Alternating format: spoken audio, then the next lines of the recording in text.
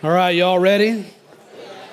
Ready to get in the Word? I know you've come prayed up. I know you've come prepared, ready to receive the Word of God. We are continuing in our series, the volume of the book. If you are a guest with us, we are glad you're here. And it just so happens we land on a story that I would think many people, I wouldn't say most, but I would say many people are somewhat familiar with. And so if you have your Bibles, turn to Jonah chapter 1, the book of Jonah. That's in your minor prophets. You might have to grab that table of contents. If you're not familiar with your Bible, grab that. And if you don't have a Bible, hopefully there's one close to you. And I'd love for you to look along with us. I don't have every verse on the screen. But the book of Jonah, so if you remember last week, we covered 2 Kings chapters 10 to 14. And along with that, we covered the prophet Joel because Joel writes during that time. All right, well, we're not going to get much further in 2 Kings 14. In fact, we're only going to read one verse in 2 Kings 14 because Jonah writes during that time, during that time of 2 Kings chapter 14. We know that he follows Joel. I'll give you an example of that here later on, but I'm trying to give you a little bit of time to find the book of Jonah. Now, just so you know, we're also going to be turning in our Bibles to the book of Nahum as well, and that should be a couple books to your right? Jonah, Micah, and Nahum. So we're going to go to Nahum here in just a little while, so you might want to just cue that up. But I think for the most part, I've got the rest of the verses up on the screen. I'm glad that you're here. You guys glad to be here? That was a good morning, wasn't it? Man, it's just phenomenal seeing lives change and people submitting to Christ and following the Lord with their life. And man, I'm all about that, and I hope you are too. And what you find as we look at Jonah is he's not all about that, right? He's not all about everybody following the Lord with their life. He's interested in him following the Lord with his life, and he's interested in his people following the Lord with his life, but not necessarily everybody, right? And we're going to unpack that rather quickly. So if you have a bulletin on the back is a study sheet, and this is going to go relatively quick until we get towards the end because the bulk of the message is towards the end. But I've titled the message, Biblical Disobedience. Biblical disobedience, and no, that's not a typo, all right? We talk about biblical obedience all the time, but I'm talking about biblical disobedience, and that's going to make sense towards the end, right? When we get to chapter 4, it's going to make a lot of sense. But off the jump, let me just grab a couple things, and we're going to pray, and then we're going to dive into this thing. This is a story. Here's your first blank. This is a story of God using a biblical man that ministers to his people. So when you grab the book of Jonah, you need to understand that he is mentioned in Scripture. 2 Kings chapter 14, verses 25 and 26. It says he restored, this is Jotham, King Jotham. He restored he restored the coast of Israel from the entering of Hamath under the sea of the plain, according to the word of the Lord of God of Israel, which he spake by the hand of his servant Jonah the son of Amittai, the prophet, which was of Gath-hepher, verse 26, for the Lord saw the affliction of Israel. See, Israel's going through some affliction. They're having raids put in onto them, and so God uses Jonah to speak unto the king, and the king hears it, and he says, okay, the Lord sees the affliction of Israel. He tells him, hey, you need to shore up some things within your country. All right, so God uses Jonah to accomplish that. All right, but here's your second point. This is a story of God using a biblical man to convict his people. So how many of you would say you're somewhat familiar with the story of Jonah? Raise your hand. All right, if you're not, that's fine. So Jonah is a prophet that God tells him to arise and go to Nineveh, that great city, and cry against it. And you see that in verse 1. So he says, hey, I want you to go to Nineveh, go and cry against it. And of course, Jonah's like, I ain't having that. I don't want that. And so he gets up and he goes the opposite way. He runs to this place. He's on his way to Tarshish, like he thinks he can run away from the presence of the Lord. Well, God, long story short, brings a big storm, and the merchantmen on the boat toss him overboard. We'll look at all this in a few moments. And then God has a big fish swallow him. After a while, he cries out to God, and the fish vomits him. That's the Bible word. And the fish vomits him back up on dry land. He makes his way to Nineveh. It's a city of 3 days' journey. He walks into town for days, proclaims, 40 days, and Nineveh shall be destroyed. The whole city hears it, and they repent. Jonah gets upset because they repent. And the whole big lesson is, hey, Jonah, you ought to get my heart. And I want to see people get right with me. That's the whole story. That's Jonah. We're going to look at some of those details here in just a few moments. But Jesus uses this story as a teaching object or to convict the men and women that he's dealing with. So God uses a story of a biblical man to convict his people. Matthew chapter 12, verses 39 to 41. Matthew chapter 12, verses 39 to 41, it says, this is Jesus, but he answered and said unto them, an evil and adulterous generation seeketh after a sign. And there shall no sign be given it by the sign of the prophet Jonah. So they come to him and they say, hey, show us a sign. He's like, okay, you're asking for a sign. Only evil, adulterous generations ask for a sign. And the only sign you're going to get is that which is already written, the prophet Jonas. Look at verse 40.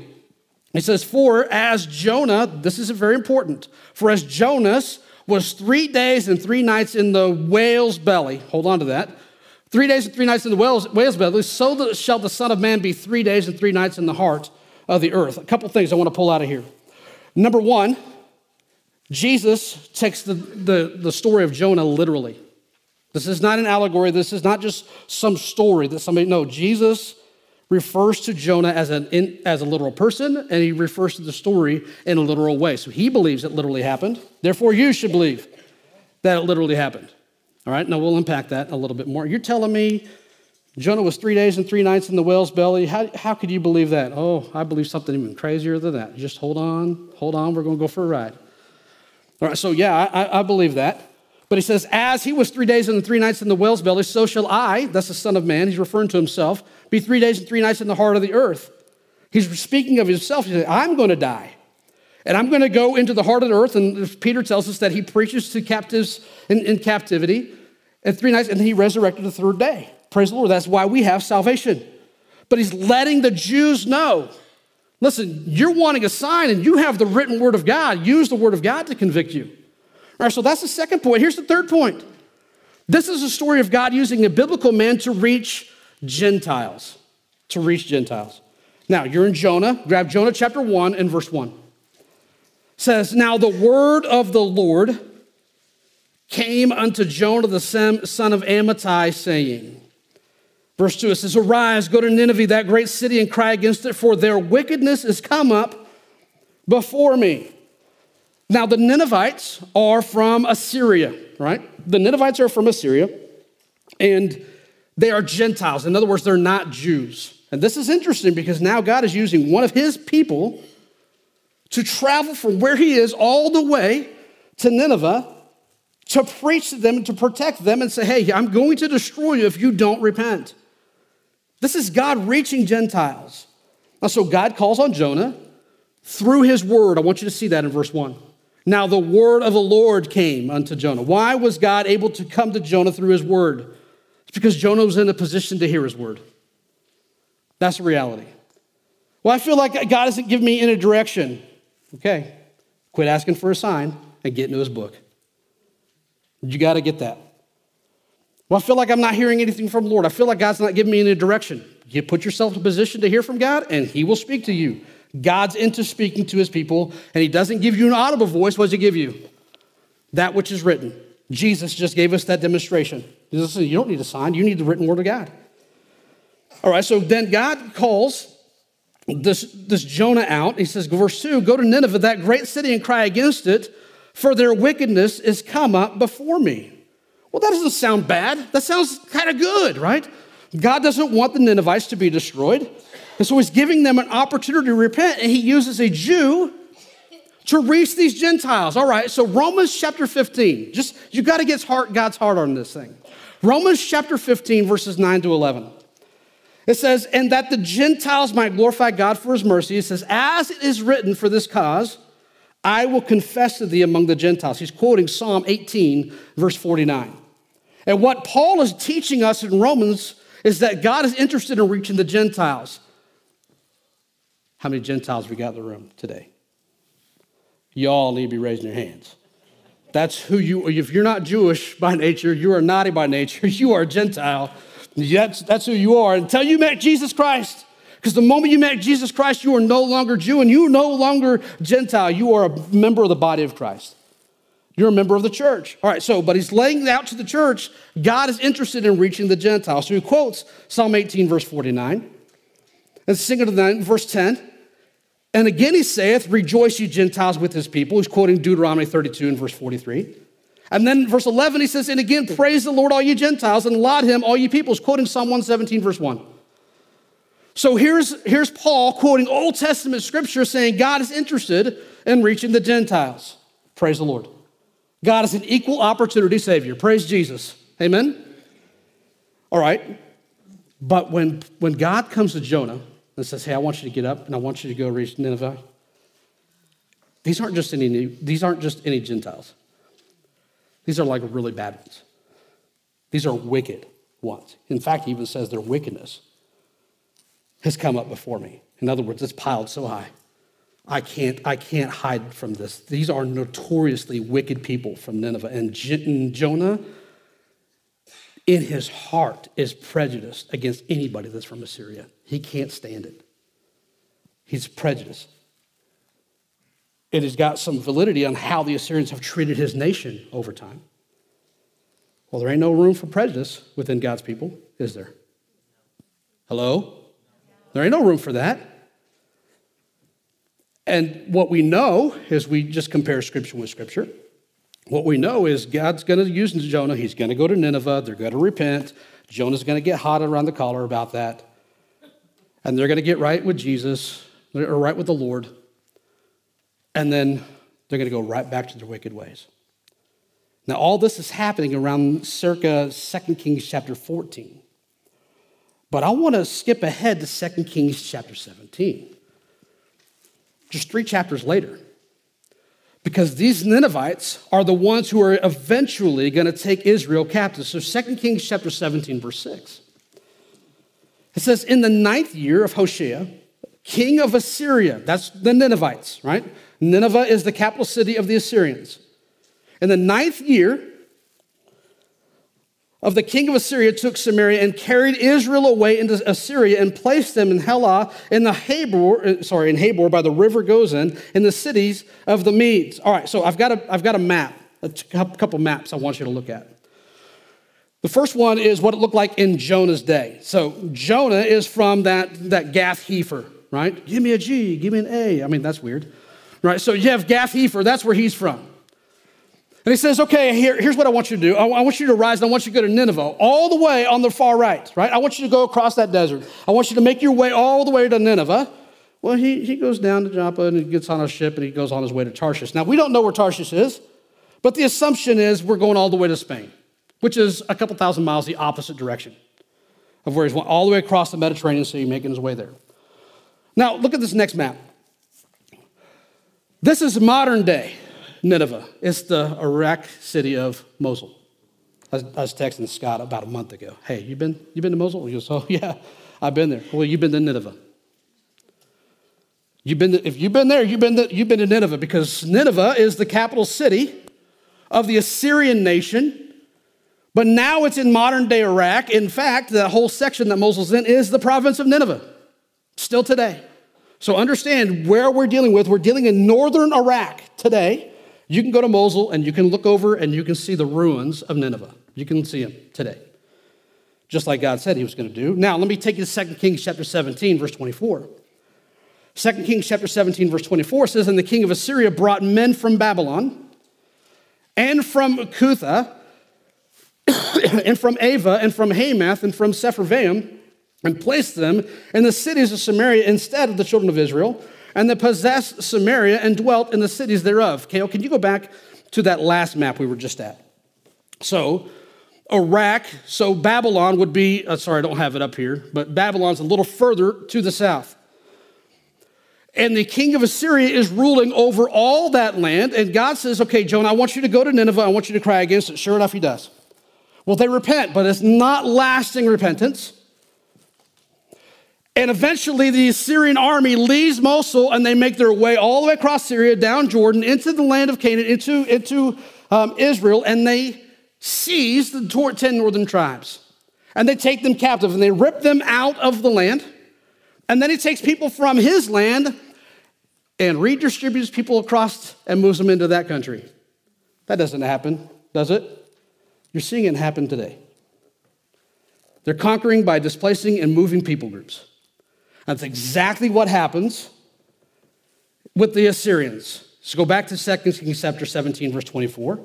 So what the king of Assyria does, he takes men from Babylon and he places them in the cities of Samaria. He picks them up from where you're living. Hey, I got a new opportunity. We are going to go colonize. We're going to go take another land for ourselves. And boom, they pick them up and they move them out. And the Israelites have been now taken out. Now, here's what God does. Go to Nahum. Go to Nahum. Just 2 books to the right. Go to Nahum chapter 1.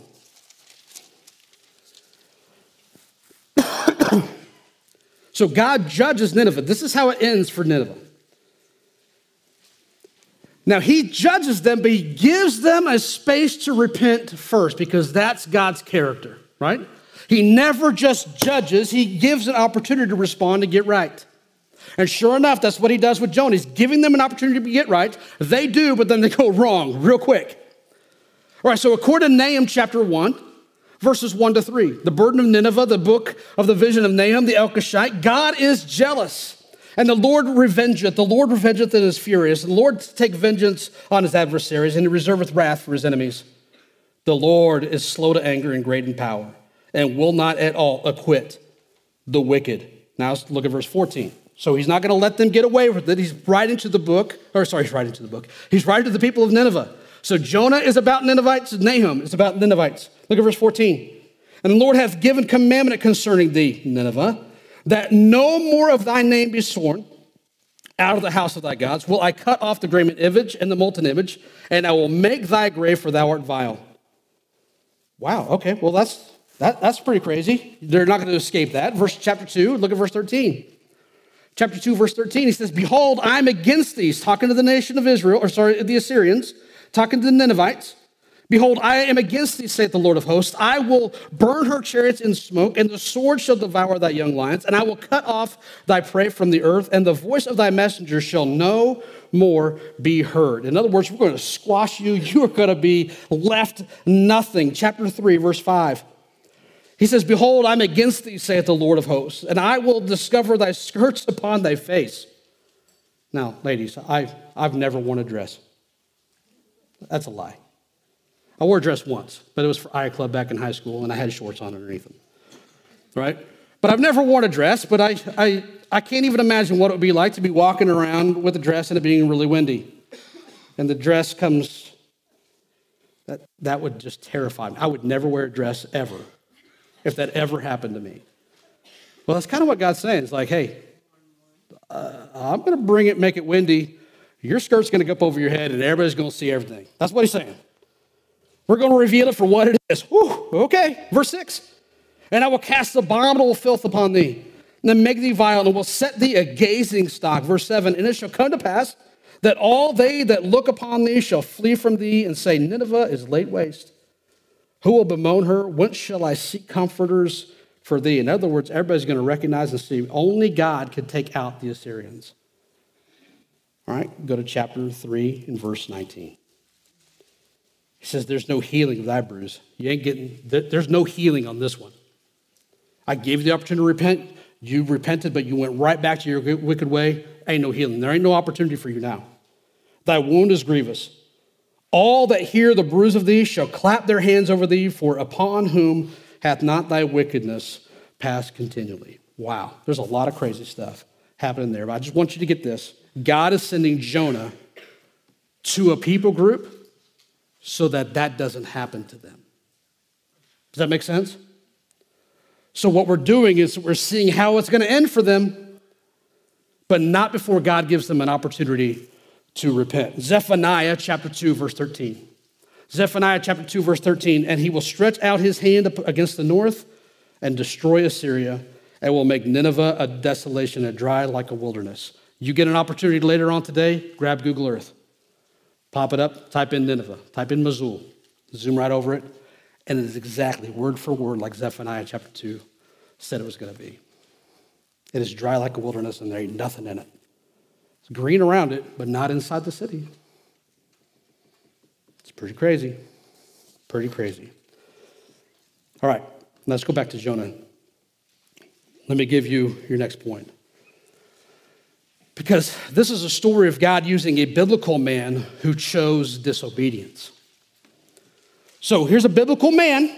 We're going to unpack that here in just a second. But he chooses disobedience. And it says this in verse 3. So God tells him to go. Verse 3 says, but Jonah rose up to flee unto Tarshish. Notice this, from the presence of the Lord. Is that possible? Can you run away from God? Good luck. You're not going to do it. You can't outrun God. But here's what Jonah he's figured out. If I'm in obedience to the Lord, then I'm in his presence. If I'm in disobedience from the Lord, then I'm no longer in his presence, and that'll preach. Because that is the truth. So he's choosing disobedience. He's running from God's presence because he doesn't want to see other people come to God's presence. Does that make sense? That's really what's happening here with the story of Jonah. So he gets up and he runs to, he goes down to Joppa and found a ship going to Tarshish. So he paid the fare thereof, it's going to cost you, and went down into it. So he goes down into Joppa, goes down into it to go with them unto Tarshish from the presence of the Lord. God is moving in Nineveh and I'm going the opposite. I'm going 2,000 miles the other way. That's what he's thinking. So he rose and went. He just went the wrong way. That's what he did. Now I got another map for you. I got another map. This is Jonah's journey. So he's in Gath-Hepher, goes down to Joppa. He's like, nah, I'm heading to Tarshish. He should have been, instead of hopping on a ship, he should have hopped on a camel, right? He should have hopped on a camel. It's like, let's make our way to Nineveh. It would have taken about a month to get there. Would have taken him a chunk of time to get there, but he could have done it. But he doesn't do that. Now, look at verse 4. Verse 4. It says, but the Lord sent out a great wind into the sea, and there was a mighty tempest in the sea, so that the ship was like to be broken. And the mariners were afraid, and cried every man unto his God, and cast forth the wares that were in the ship into the sea to lighten it of them. But check this out. But Jonah was gone, which way? Down into the ship, sides of the ship, and he lay and was fast asleep. Isn't that interesting? So God sends a storm to redirect Jonah, but where's Jonah? He's sound asleep. Isn't it interesting? There's a cost to disobedience. We talk about a cost of discipleship, but there's a cost to disobedience too. He pays the fare. He goes down to Joppa. He pays the fare, goes down to the ship.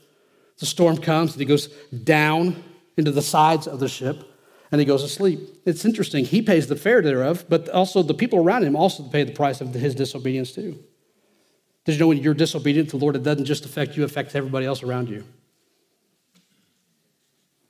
Why is this person all of a sudden showing up in my life, going the way that I'm going? It might be that they're running away from God. Be careful, because you're going to suffer along with them. But notice that he's asleep. And maybe off to the side, you might want to just write this down. Sleep sometimes is the avoidance of responsibility. You ever been around somebody that sleeps nonstop? They're always asleep. They're always sound. Why are they sleeping? They're avoiding responsibility. They're avoiding consequence for their actions. What's he doing? He's comfortable in his disobedience, but he's sound asleep. And I'm telling you, you got people who are sleeping all the time, they're running. They are running. Because when I'm asleep, I'm not getting conviction. Y'all with me? Sure enough, that's what he's doing. Sound asleep. Well, they come to him, it's like, what are you doing? Look at verse 8, chapter 1, verse 8. Then they said unto him, tell us, we pray thee, for whose cause this evil is upon us? What is thine occupation? I'm a prophet of the Lord. And whence camest thou? Came from Gath-Hepher. What is thy country? I'm a Jew. And of what people art thou? I'm from the 10 northern tribes, from Gath-Hepher, Amittai is my daddy. Right? So he's laying it all out. Where are you from? What are you doing? Why are you on my boat? Pretty much they're asking the question, why are you here? Because we had no problems till you got here. You are the problem. You're the one. All right, verse 10. Then were the men exceeding afraid and said unto him, why hast thou done this? For the men knew that he fled from the presence of the Lord, because he told them, oh yeah, by the way, I'm running from Jesus. I'm running from the Lord. Oh, thanks. So now I'm driving the getaway vehicle. Thanks. I can't outrun God, and now you brought him, now you're chasing after me. Thanks. And so they ask him, hey, what do you want us to do? And he goes, well, you guys got to throw me overboard. They're like, yeah, we're not throwing you overboard. So they're like, Michael, row your boat ashore. They're trying to row all the way across, and they can't get it done. They said, finally, we got to toss him out. Verse 15. So they took up Jonah and cast him forth into the sea, and the sea ceased from her raging instantaneously. He hits the water. That'd freak you out, wouldn't it? Well, still. Until verse 17 happens. Now the Lord had prepared a great fish to swallow up Jonah, and Jonah was in the belly of the fish 3 days and 3 nights. So you take this dude, toss him. He hits the water, the storm ends, and here comes a big fish. Goes, nope. And he goes, did you see that? It was awesome.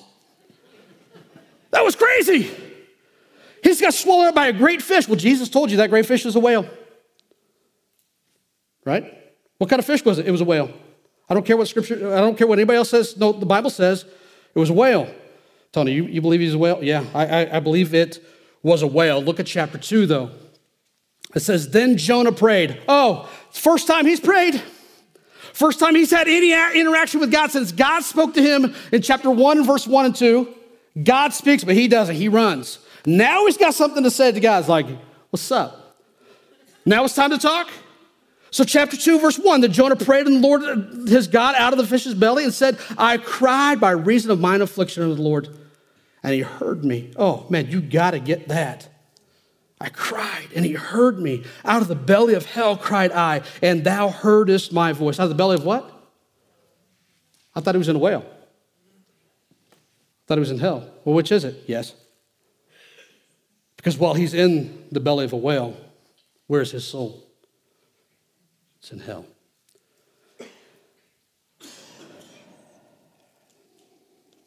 Interesting. So he's crying out to the Lord. His body is in a whale, but his soul is somewhere else. Verse 9. Or verse 4. Go to verse 4. Then I said, I am cast out of thy sight. Oh, I thought that's what you wanted, bud. You were running from the presence of the Lord, and now you're no longer in his sight. You got what you wanted. You find out that's not what I wanted. Happens all the time, doesn't it? Be careful what you ask for. You just might get it. Sure enough, that's exactly what happens to him. And what is his conclusion? Verse 9. Salvation is of the Lord. God, you must be about salvation, because if you're making me go through what I'm going through, salvation must be, you must be about salvation. Verse 10, and the Lord spake unto the fish, and it vomited out Jonah upon the dry land. Blech. It's gross. Sorry, if you got a gag reflex, I apologize. But here's what we tend to do.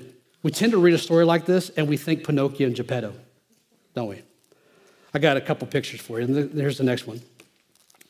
That's what I picture. I picture the old book I used to read, Pinocchio and Geppetto, right? That's from the inside of the book. Man, when I hear Jonah, that's what I always picture. It's like some dude just kicking it inside the belly of a whale for 3 days and 3 nights until he gets kicked out. How about the next one? This is what it was on the movie screen, right? 1940 when it was made. 1940 when it was made. There's Geppetto doing his little thing inside the belly of a whale. That's what I picture. But it ain't like that. Because when he got swallowed by that whale, he is immediately in a digestive tract.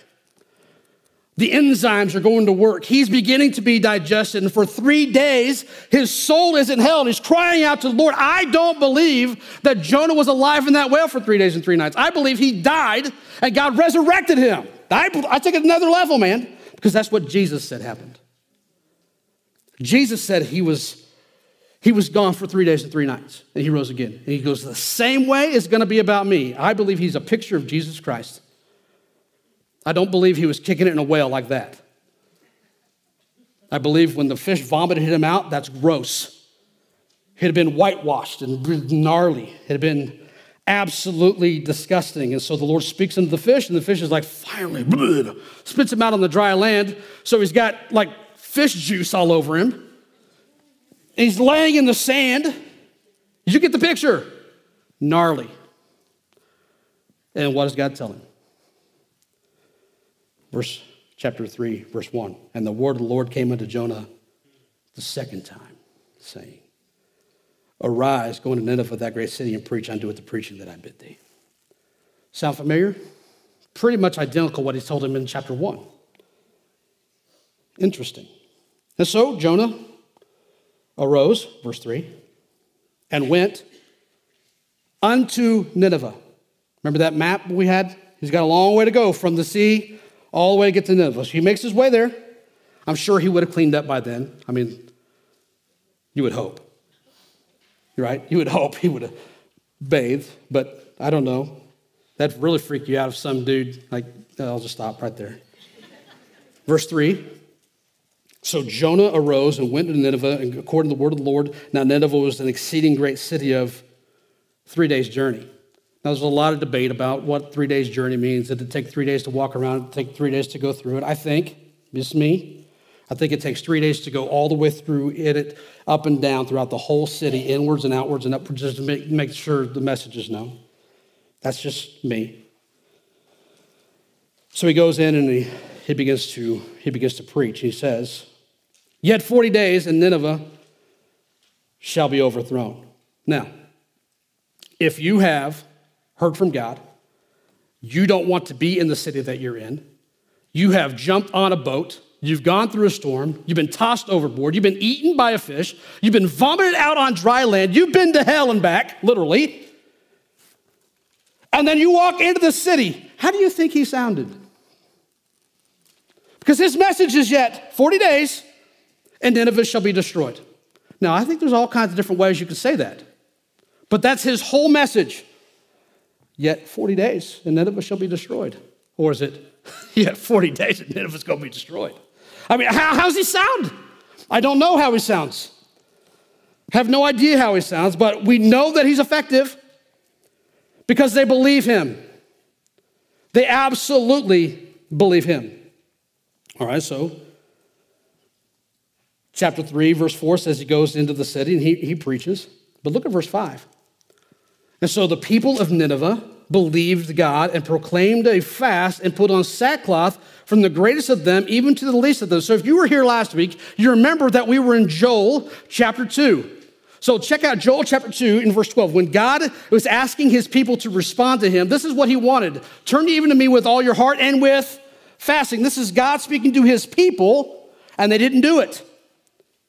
That's in prophet Joel. But here you have the Ninevites doing exactly what God told them to do. Hold on, because look at verse 14. Look at verse 14.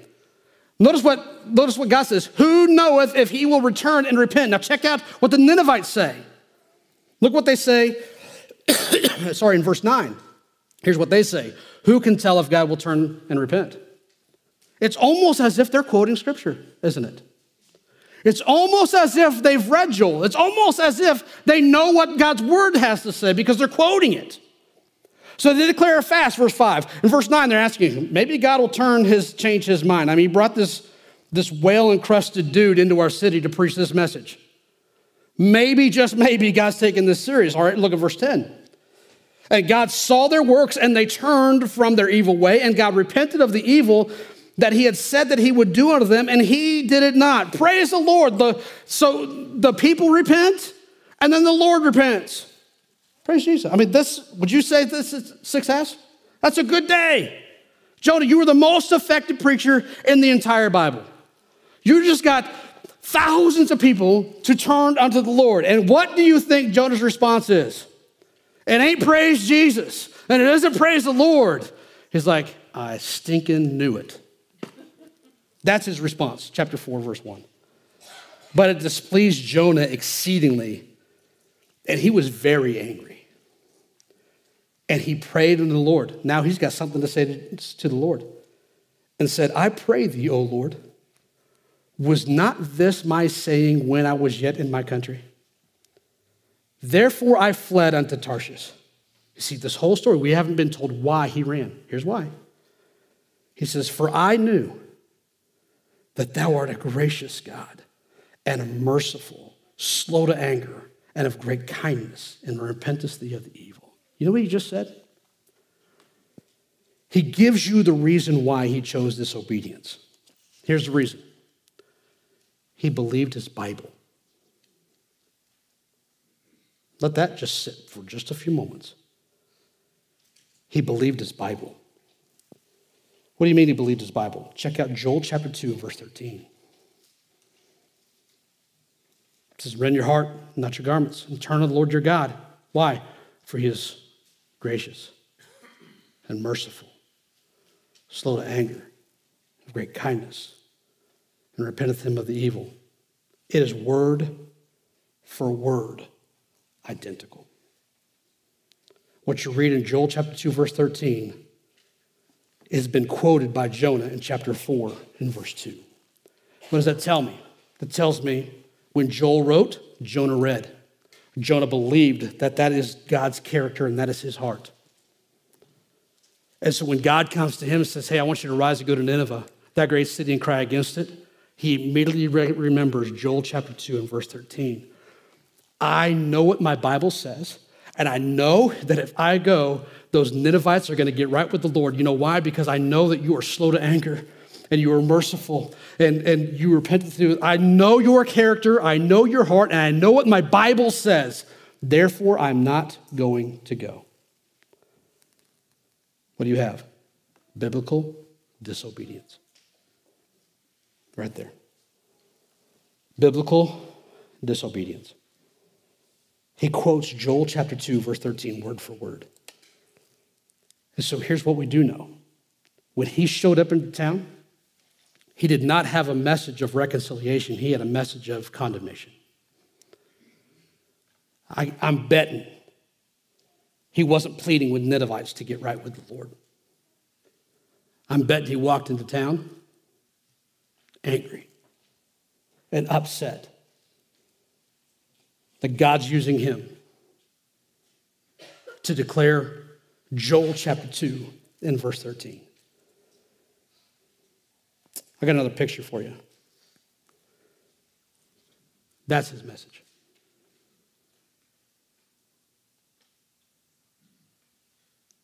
Right there. Now, I don't know how you share the gospel, but I'm just going to tell you, that ain't how you do it. You don't do it like that. You have conversations. You interact with people. You talk to them. You don't do that. I'm betting when he walked in to Nineveh for a day's journey, it did not sound like he had 40 days and Nineveh's going to be overthrown. It didn't sound like that. Yet 40 days, Nineveh's going to be overthrown. Yet 40 days and Nineveh's going to be overthrown. I can't wait to see it. So a whole lot of people love to declare their righteousness in front of a wicked people. Okay. How many people get saved because of that sign?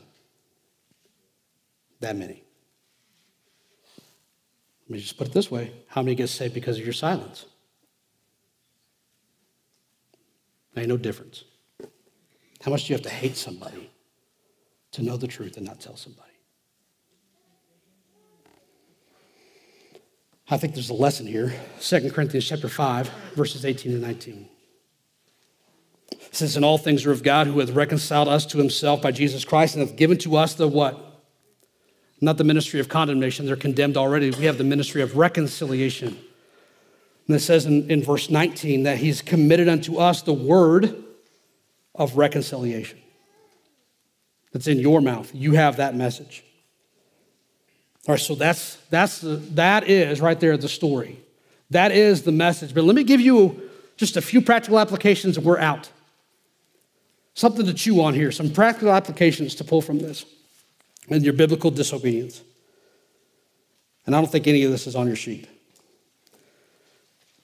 But the reason some believers choose disobedience because they're Bible believers. And maybe that's you. You have a Bible, and you read your Bible, and you study your Bible, and you believe everything that's in that book. And you would say, hearty amen. And yet somehow, some way that it fuels your disobedience. because you believe that God is going to do exactly what he says he's going to do in that book. And somewhere in you, you don't want any part of that. So as you read the Word of God, the Bible says that the Word of God's going to read you. I don't want any part of that. So I know that's going to happen. So I just close my Bible and I just pretend I just won't read. Biblical disobedience. He which hath begun a good work in you will perform it to the day of Jesus Christ. Well, I believe that. And so I'm not going to allow that because I kind of like how I am, right? 2 Corinthians chapter 5, verse 17. Therefore, if any man be in Christ, he's a new creature. Old things are passed away. Behold, all things are become new. I don't like my life to change. Therefore, I'm just not going to give my life over to the Lord. I want his salvation, but I don't want his sanctification.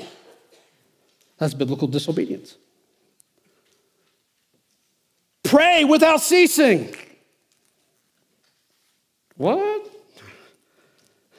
I don't want to do that. Okay. That's biblical disobedience.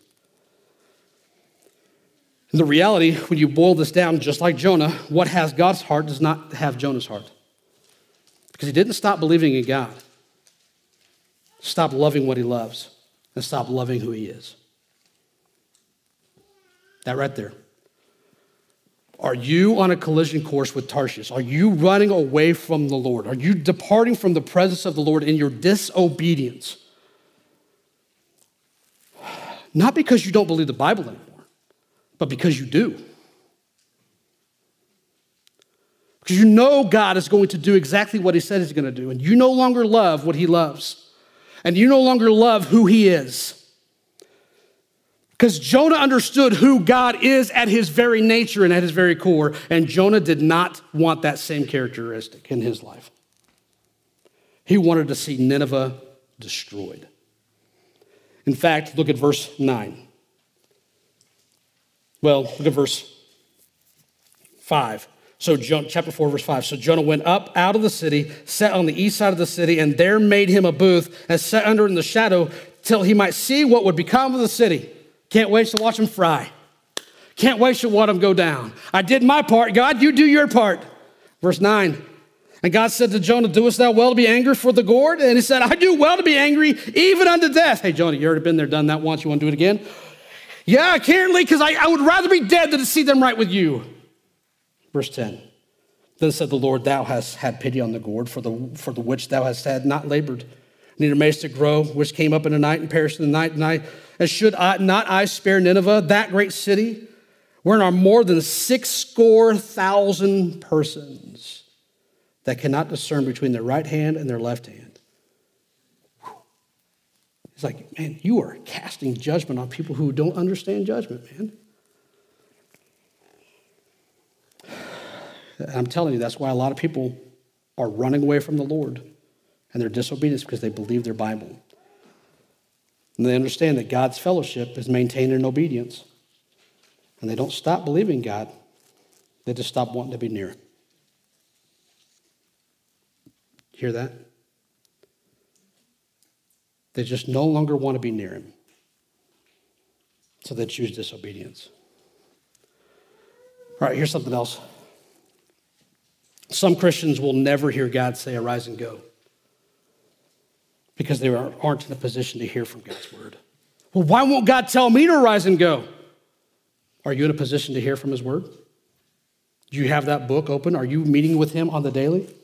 Because that's how God calls you out. In chapter 2, verse 9, we found that he understood that salvation is of the Lord. And so if God is in the salvation business, then we should be about the family business. Amen? That's what we should be about, is the family business. So let's be about salvation. And lastly, God used a hateful ambassador to get his point across. And an entire city got right. Praise the Lord. You know what that tells me? That tells me that the power is in the message and not in the delivery. You know what keeps us silent? You know what keeps us disobedient and not sharing the gospel? Because we might mess it up. Or I'm not eloquent. I'm not going to say it right. I'm not going to do this right. I'm not very convincing. Good. Because the power is not in your delivery. The power is in the message. 1 Corinthians chapter 2, verses 4 and 5. And my speech and my preaching was not with enticing words of man's wisdom, but in demonstration of the Spirit and the power. Why? That your faith should not stand in the wisdom of men, but in the power of God. And I got to see that firsthand with this young man right here. Shaking. Not able to know how to respond to the message of salvation. I got to see it. You lived that verse. You just didn't know it. How about Romans chapter 1 and verse 16? I'm not ashamed of the gospel of Christ. Jonah was ashamed, but I'm not. I'm not ashamed of the gospel of Christ. Why? For it is the power of God unto salvation. Not my eloquence, not my ability, not my delivery. The message. It is the power of God unto salvation to everyone that believeth. To the Jew first, Jonah, and also to the Greek, Nineveh. God uses that same order. And the reason we have the opportunity to be saved, knowing that judgment abides all those who choose to say no, is because somebody gave us this power of God unto salvation. It's the gospel. And a friend of mine shared that message with me, and I met Christ. And maybe a friend or acquaintance or Sunday school teacher or whatever shared that message with you, and maybe you got saved. But maybe, just maybe, you're here today and you saw this baptism and you're hearing testimonies and you're trying to wrap your mind all around it. Let me just tell you, God just might be all over you. And the last thing I want you to hear today is that pastor's condemning me. That's not my goal. John chapter 3, verse 17 says, you're condemned already, right? No, I want you to hear that you have the opportunity to be reconciled to a holy, awesome God. You want the bad news and the good news? I'm going to give you both. Just ask Dakota wherever she's at. This is the same news I gave her. Here's the bad news. You cannot get to God on your own. That's bad news. But it's great news because it takes all the pressure off of you. And that's where some of you are. You've been trying so hard to earn your way to God, to get God's favor, to get him to pay attention. Notice me, save me, heal. All right, you can't get to God on your own. Good news and bad news. Because your sin separates you from him. You can't get to God. That's Romans chapter 3, verse 23. And you're that way because you're born into that sin. Okay, that is what it is. That's Romans chapter 5, verse 12. But the wages of that sin is death, Romans chapter 6, verse 23. And God does not want you to have eternal death, separation from him. He's got an amazing message for you. In that while you were yet sinners, Christ died for you. That's Romans chapter 5, verse 8. He took your sin upon himself and died the death that you deserve and took it all upon him. He became you. He didn't just die for you. He became your sin, literally became your sin. He was buried and laid in a tomb. The Bible says he was raised the third day. In Romans chapter 10, verses 9 and 10 says that if thou shalt believe in thine heart that God raised him from the dead, thou shalt be saved. For with the heart man believeth unto righteousness, with the mouth confession is made unto salvation. And whosoever shall call upon the name of the Lord shall be saved. That's all it takes, is you can know Jesus Christ as your Savior today. I'm not talking about you coming to church. I'm not talking about getting baptized. I'm not talking about church membership. I'm not talking about you being a good person. I'm talking about the fact that you understand that you're not a good person and you need Christ to save your soul. So every head bowed and every eye closed. Is there anybody who says, you know what, that's me. I do not know Christ as my Savior. Is there anybody here who says, you know what, that's me. I'd love to talk to somebody after the service. I'm not going to embarrass you. I'm not going to call you up front. I'm just going to hook you up with somebody that's going to open the Bible and share with you how you can know Christ as Savior. Anybody? Don't miss this opportunity. This is the opportunity to be saved. You can know Christ as Savior today. Anybody? Okay. Church, do not hear a message like this and walk out of here in biblical disobedience.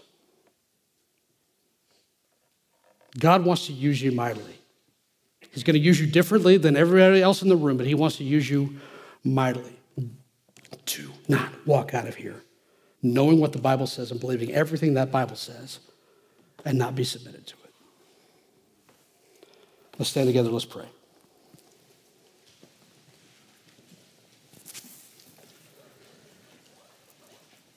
Lord, I'm thankful for this book. I'm thankful for these books, Lord, that we looked at. I'm thankful for the story of Jonah.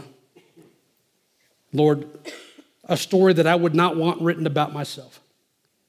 And yet it's in the Bible for our learning, Lord, that we might glean from its promises. Lord, I pray that we will leave here challenged. Lord, I pray that we will leave here into that mission field, not to run to Tarshish, but to run to that Nineveh, Lord, wherever it is that you've called us to go. May we not be ashamed of the gospel and understand that it is the power and not us. We ask all this in the name of Christ, I pray. Amen.